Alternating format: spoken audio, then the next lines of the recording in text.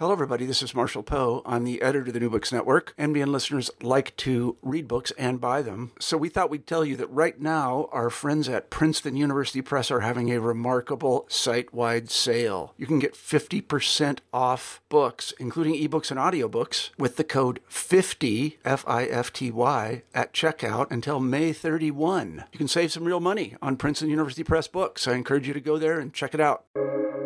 Welcome to the New Books Network. Hello everyone, welcome to New Books in Sociology, a podcast channel of the New Books Network. I am your host Rituparna Patkari. Today I am going to be in conversation with Rachna Darius Nicholson. Dr. Rachna Darius Nicholson is an assistant professor of theatre studies at the University of Hong Kong. She is Barbro Klein Fellow at the Swedish Collegium for Advanced Study and Luce East Asia Fellow at the National Humanities Center in 2021 to 22. She is the author of articles and book chapters in Theatre Research International, Theatre Survey, the Drama Review (TDR), South Asia Journal of South Asian Studies, the Routledge Companion to Theatre and Performance Historiography, and the Methuen Drama Handbook of Theatre History and Historiography. She was the convener of the IFTR Historiography Working Group between 2017 and 20. She is the author of the book The Colonial Public and the Parsi Stage, The Making of the Theatre of Empire, 1853 to 1893, published by Palgrave in 2021, which will be the focus of our conversation today. I'm very glad to have you with us. Welcome to this interview. Thank you, Rituparna. It's great to be here. Right. So let's begin by knowing a little bit about your inspiration behind writing this book in terms of the factors that motivated you to, take up writing this manuscript. So the journey for this book began, a very long time ago, more than a decade ago, when I was an MA student at the University of Copenhagen. I was doing something very, very far removed from South Asian studies or even theater history. I was actually training to become a theater practitioner. So, we were doing voice training and we were doing dramaturgy and we were doing workshops. And during that time, that one sort of pivotal thing happened. A few pivotal things happened, which I won't get into, but one of them was perusing the shelves of the theatre library at the University of Copenhagen and chancing upon a book called The Parsi Theatre, Its Origins and Development by Somnath Gupt, translated by Catherine Hansen.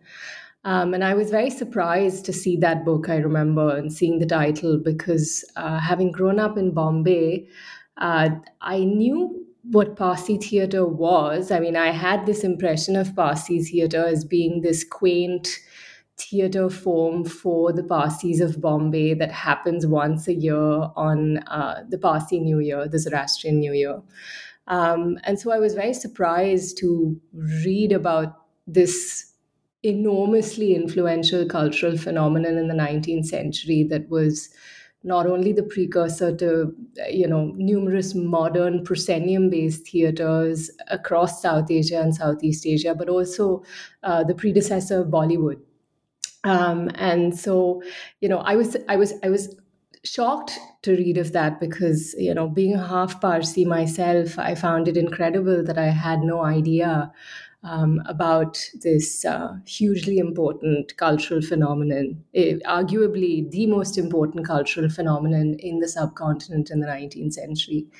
So I decided that after completing my MA, one of the things that I found frustrating about the book was the paucity of primary sources that were referred to in the book. It was very interesting, but the book primarily relied on secondary sources, and you couldn't get a very good sense of which troops existed when, or how the theater evolved from one genre to another, who would, which playwrights came when, what plays exactly they wrote, and what these plays were about.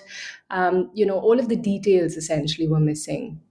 And so I thought that after my master's, I would go back to India and see if I could find any primary sources. And so I did what every self-respecting scholar does, which is I went to Google and I typed Parsi theatre scripts. This was in 2009, 10.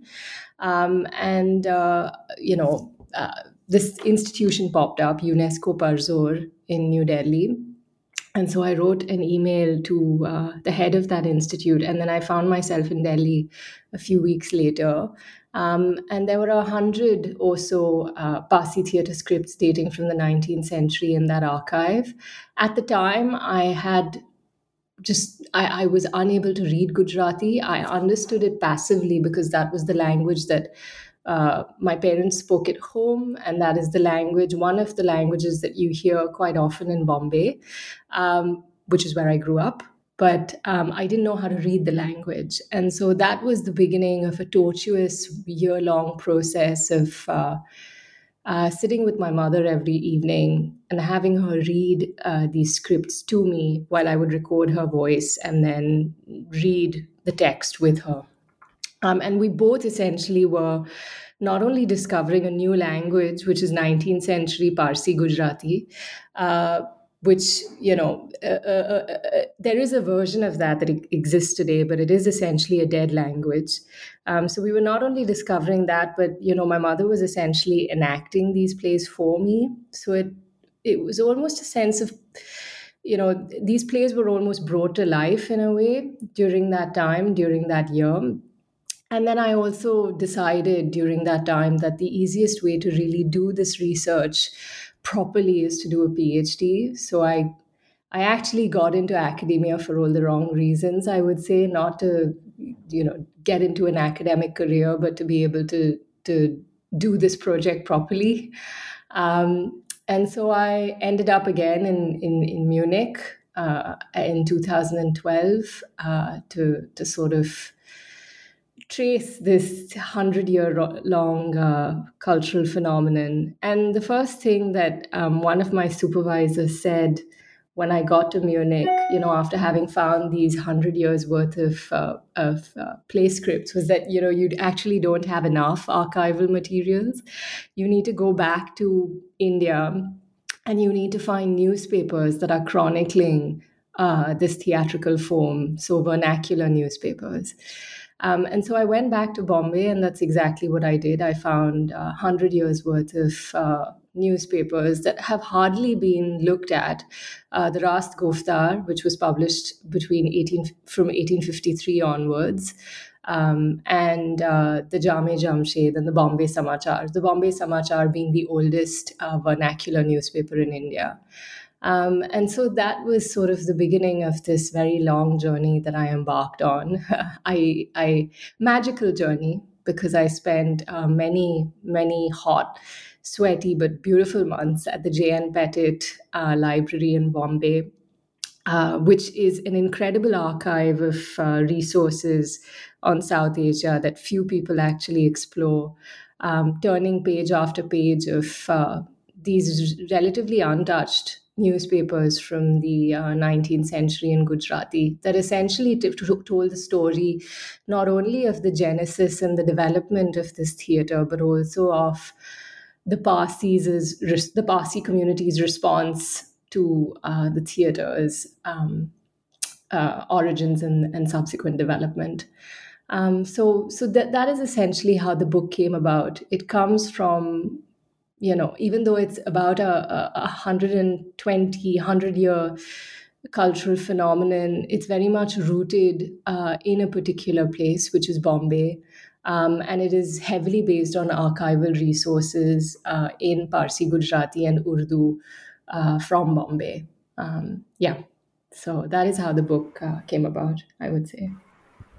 Thank you for that very comprehensive overview. Next, if you could talk a little bit about who the Parsis are and what their significance in the Indian context has been for our listeners all over the world, that would be really great. Mm-hmm. So the Parsi community, the bog standard answer is that they're an ethno-religious minority from Iran, from Persia. They fled from Persia about 1,000 years ago with the Islamic invasion of Persia, and they settled on the western coast of Gujarat. And they were essentially primarily engaged in agriculture and artisanry. But the Parsi community very much flourished with the advent of British colonialism. So prior to the British landing in India, they lived very much on the periphery of the Indian subcontinent. They kept to themselves. There's a very famous story of, the sugar in the milk, where the Parsis tell the Gujarati ruler that, when they first come to India, that they will sort of sweeten the milk, just like the sugar sweetens the milk. They will also sweeten India and absorb into Indian culture. But they sort of, one of the rules, one of the legends is that they promised the ruler that they would not try to proselytize the community to their religion, which is Zoroastrianism. And that they would keep to themselves, they would marry within the community and so on and so forth. The Parsi community is very easily identifiable. They have they look a certain way, they talk a certain way, they act a certain way. And in the 19th century, I would say they were the chief compradors, or one of the most important comprador communities for the British. The word comprador is a Portuguese word which means middlemen. So they essentially facilitated or made possible the British opium and cotton trade. They essentially made possible the project of empire. So if you even look at Parsi surnames today, such as Dubash or Dalal. Dubash means two languages or translator, and Dalal means broker or trader. These surnames essentially reference the community's very important compradorial role for the British in the 18th and 19th century. So whether it was building ships or providing provisions to the British troops, trading in alcohol, translating, finding labor, for the British. All of this was essentially done by the Parsis. And then subsequently, they amassed considerable amount of wealth by engaging in their own shipping and trading ventures. So a very famous name is Jamsetji Jejeebhoy. He engaged in the opium trade with Jardine and Matheson, which should be a name that history buffs should be familiar with. And so the Parsis were heavily engaged in the opium and cotton trade in the 19th century. And that's what led to them being a very rich community. They are a very tiny community in India today, but a very wealthy community. So if you walk around South Bombay, you'll see that a lot of the monuments in South Bombay, a lot of the fountains, a lot of the old 19th century buildings were constructed by the Parsi millionaires of the 19th century. Right. So, could you also talk a little bit about how the process of colonialism impacted the development of Parsi theatre? So the Parsi theatre couldn't really have happened without colonialism. The theatre started in 1853, and it was very much inspired by two phenomena. The first were traveling European companies that had begun stopping in Bombay and performing at the town hall. And so, the young Parsi thespians who had begun attending school and university were very much inspired by these traveling companies. And so one of the key inspirations for the Parsi theatre, for its earliest plays, were these traveling troupes. The second is actually the Marathi theatre. The Marathi theatre was the first theatre in Western India to begin performing these plays that were based on a script with a proscenium stage. And so the Parsi theatre was very much inspired by these two forms. So colonialism, I would say, made possible in very sort of practical, material ways, the theatre. The Parsi theatre was the largest, most influential proscenium-based theatre in the Indian subcontinent in the 19th century. And so all of the mechanical devices, the visual effects that were traveling during that period from Australia to South Africa to Europe, they made all of these things came to India, to Bombay, and the Parsi theatre was very much an indigenous response to all of these things. So yes, and I mean I don't want to delve into into the sort of the nitty gritties of the book, but the book also tells the story of how the theatre was also very much a response. It came out of the Parsi reformist movement, or the social reform movement of the Parsi community, which essentially was a very broad phenomenon that was happening among diverse communities in India, whether it was the Hindus or the Muslims, and all these communities were essentially trying to reform their religious and social practices. So whether it was child marriage or dowries or even wearing appropriate clothing, every community was trying to adopt, English standards of morality and virtue or civilization and progress. And the Parsi theatre was also part of that movement. There was an attempt on the part of the Parsis. It was an attempt on the part of the Parsis to, I would say, not just appropriate, but adapt to, I think, some of the morals or sort of values, I think, of the ruling class. So, yes. Right. So, could you also talk a little bit about the relationship that the Parsis shared with, the idea of the public sphere? Because that era is important when we look at that concept. And Habermas talks about the development of a public sphere in Europe, and how does it, shape their relationship in the Indian context? Well, one of the key sort of stories of the book is tracing how the evolution of the public sphere in the subcontinent, and showing how the public sphere in the subcontinent operated quite differently from the one in the European context. If I have to talk about the beginnings quite specifically, the first vernacular newspaper in India, which is, the Bombay Samachar. It started off not as a newspaper, but to communicate news more quickly among the Parsi traders. So, it was faster than government postage. And so it started off simply to convey market rates more quickly amongst the traders.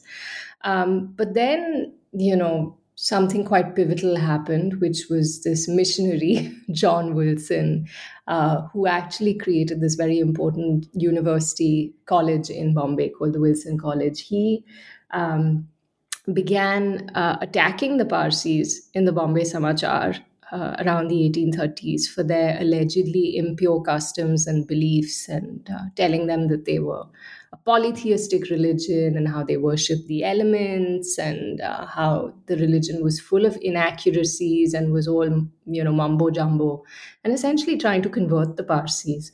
And that, the editor of the Bombay Samachar at the time was completely inequipped to deal with this Gujarati-speaking missionary who seemingly knew more about Zoroastrianism than the Parsis did.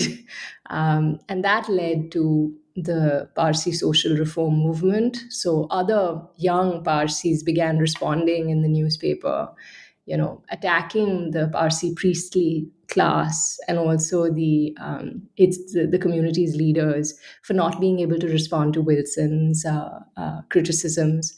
And that led to a broad, sweeping questioning of the Parsis' religious and social customs, leading to in turn, numerous vernacular newspapers. One of these newspapers was the Rast Goftar, which, as I mentioned earlier, the copies are lying at the J.N. Pettit Institute, and I would say they're the most important newspapers that exist to date if one needs to understand what was happening in Western India and in Bombay specifically. And the Rast Goftar, became the mouthpiece of the Parsi social reform movement. So every week, articles would be published on themes such as the evils of gambling, the need for moral amusement, and libraries and exhibitions.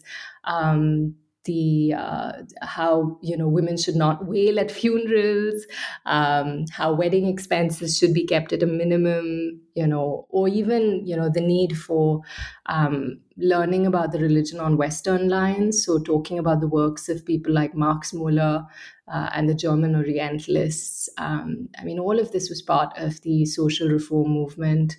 And the theater, as I mentioned, comes out of the social reform movement. So the same people that created the newspaper, the Rast Goftar, and the same people who were also part of the Bombay Association, which is the place that germinated the Indian National Congress, the political movement, the key pro-independence movement of India. That same the people from that association also created the Parsi theatre for the same reasons, which was the social and moral improvement of the Parsi community of Bombay. Right.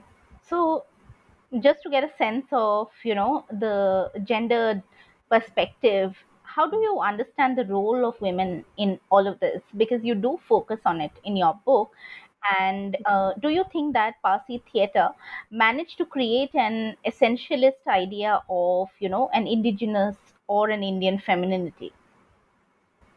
So it's not a coincidence that the picture on the cover of the book is of a woman. It's not a woman. It's actually a girl. It's an unnamed female. I don't even want to say actress, but performer from the late 19th century who performed for a very, very important Parsi theatre company, the Baliwala company.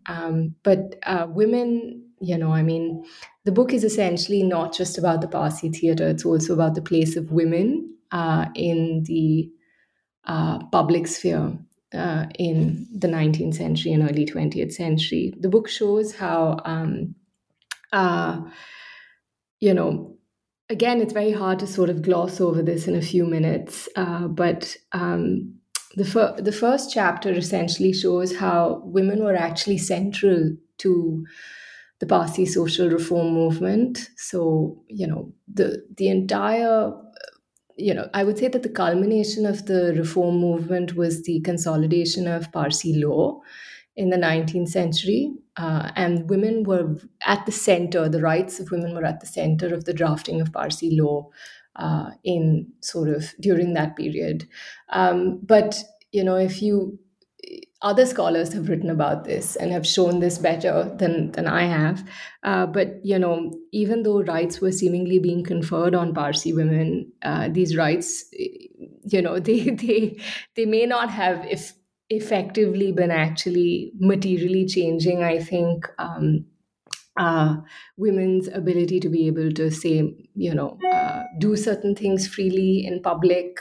So, for example, the book shows how, the Parsi theatre opened up a space for respectable, moral women to come into the public sphere and attend the theatre.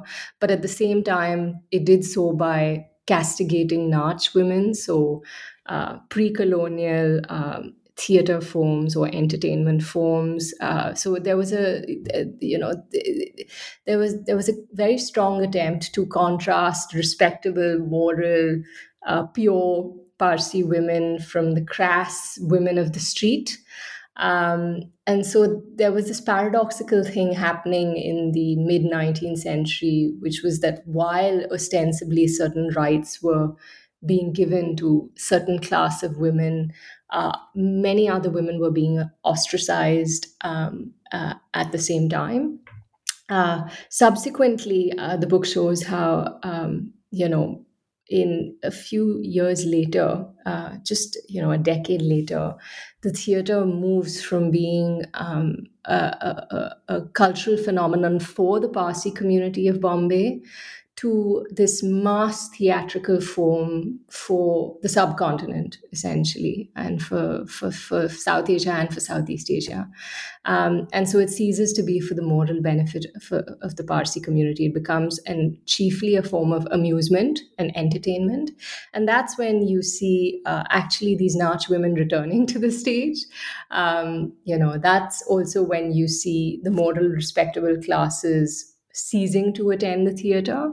And that's also when you begin to see a very interesting phenomenon happening, which is within the plays themselves, you begin to see a plethora of female characters. First, you see, this first, I would say, the first play in Hindustani of the Parsi theater, which is Sona Mulni Khurshid. Khurshid is a female character who is essentially kidnapped by many, many men, and she manages to retain her chastity throughout. But it's a very important and potent allegory that was being performed in the 19th century of the indigenous woman who had been captured by many men, but who had never lost her purity. And that trope subsequently transforms in a few years into Hindu mythological figures. So figures like Sita and Damayanti, these very marked Hindu characters that then become the symbols for the Indian nationalist movement and for Hindu revivalism. So the theater, the woman's question in the Parsi theater was never a simple one.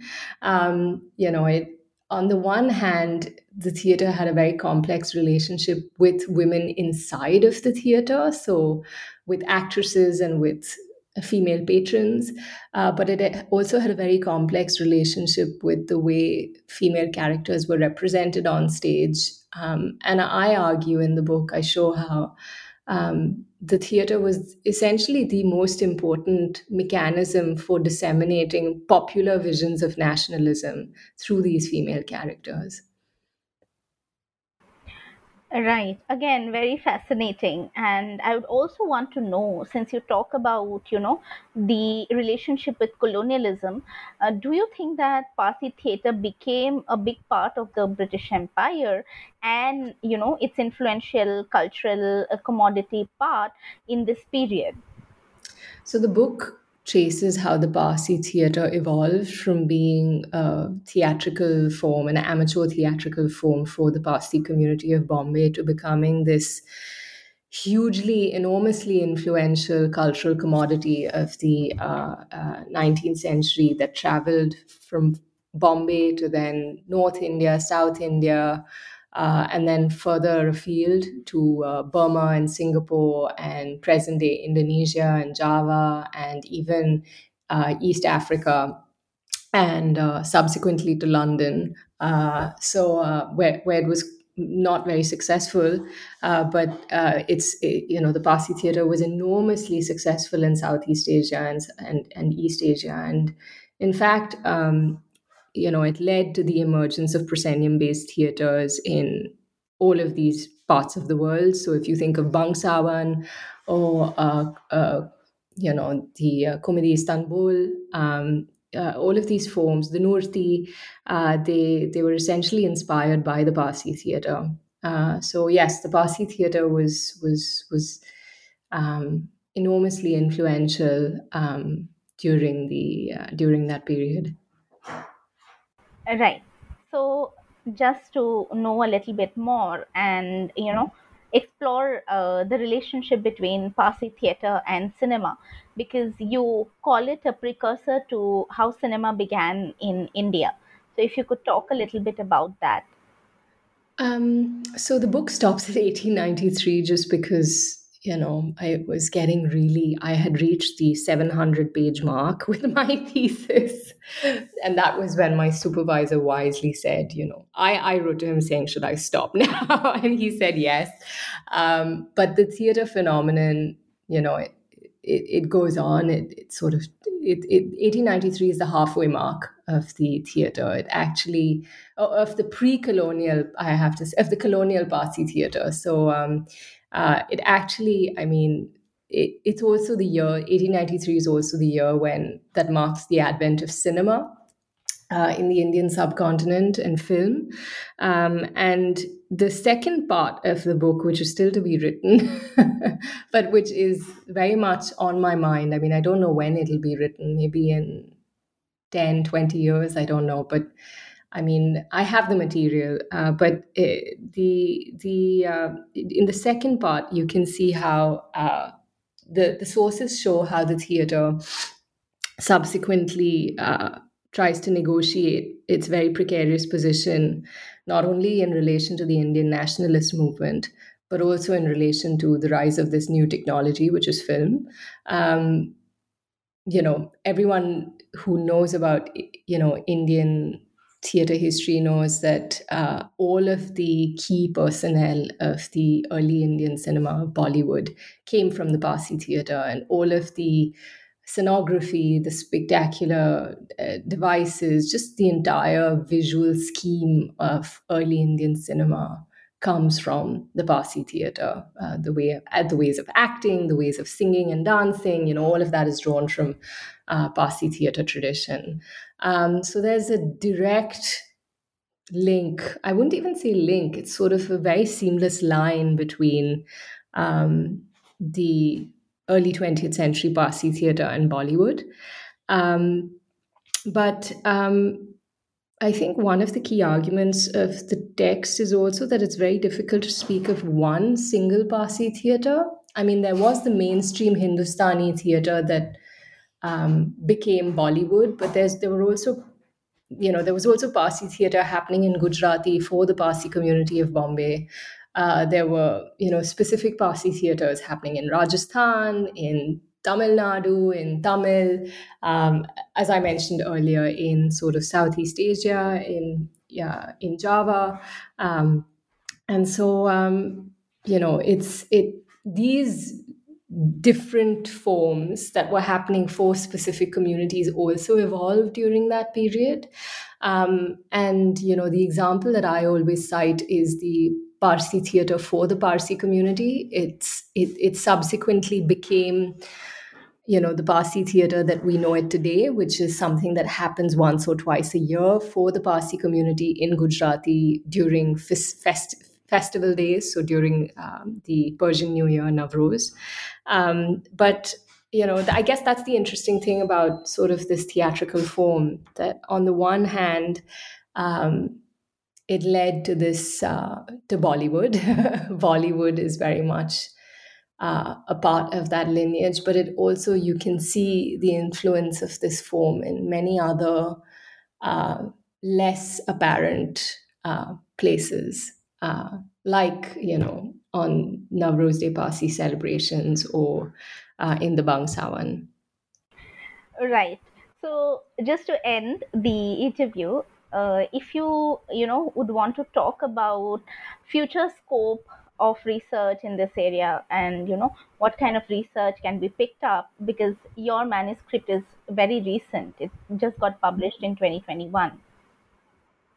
So, one of the key arguments of the text is that history is always written from a particular place.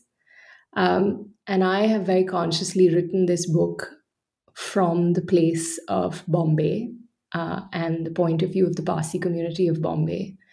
And one of the claims that the book makes is that it's impossible to write a history of more than 100-year-old theatrical phenomenon that spread from Bombay to all over the subcontinent and then to Southeast Asia and East Asia and East Africa.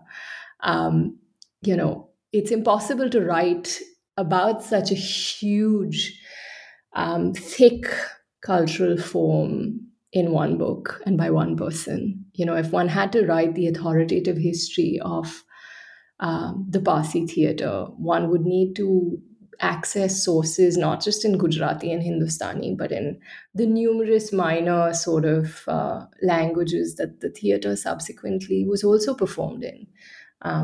So while I have written the story of the origins of the Parsi theater, and very much sort of based on heavily on Parsi Gujarati and Hindustani sources, I think there's enormous scope for other researchers to write, the version of the Parsi theater, the history of the Parsi theater from other places, from other locations, whether that's Rajasthan or whether that's Lucknow or whether that's Madras or Burma.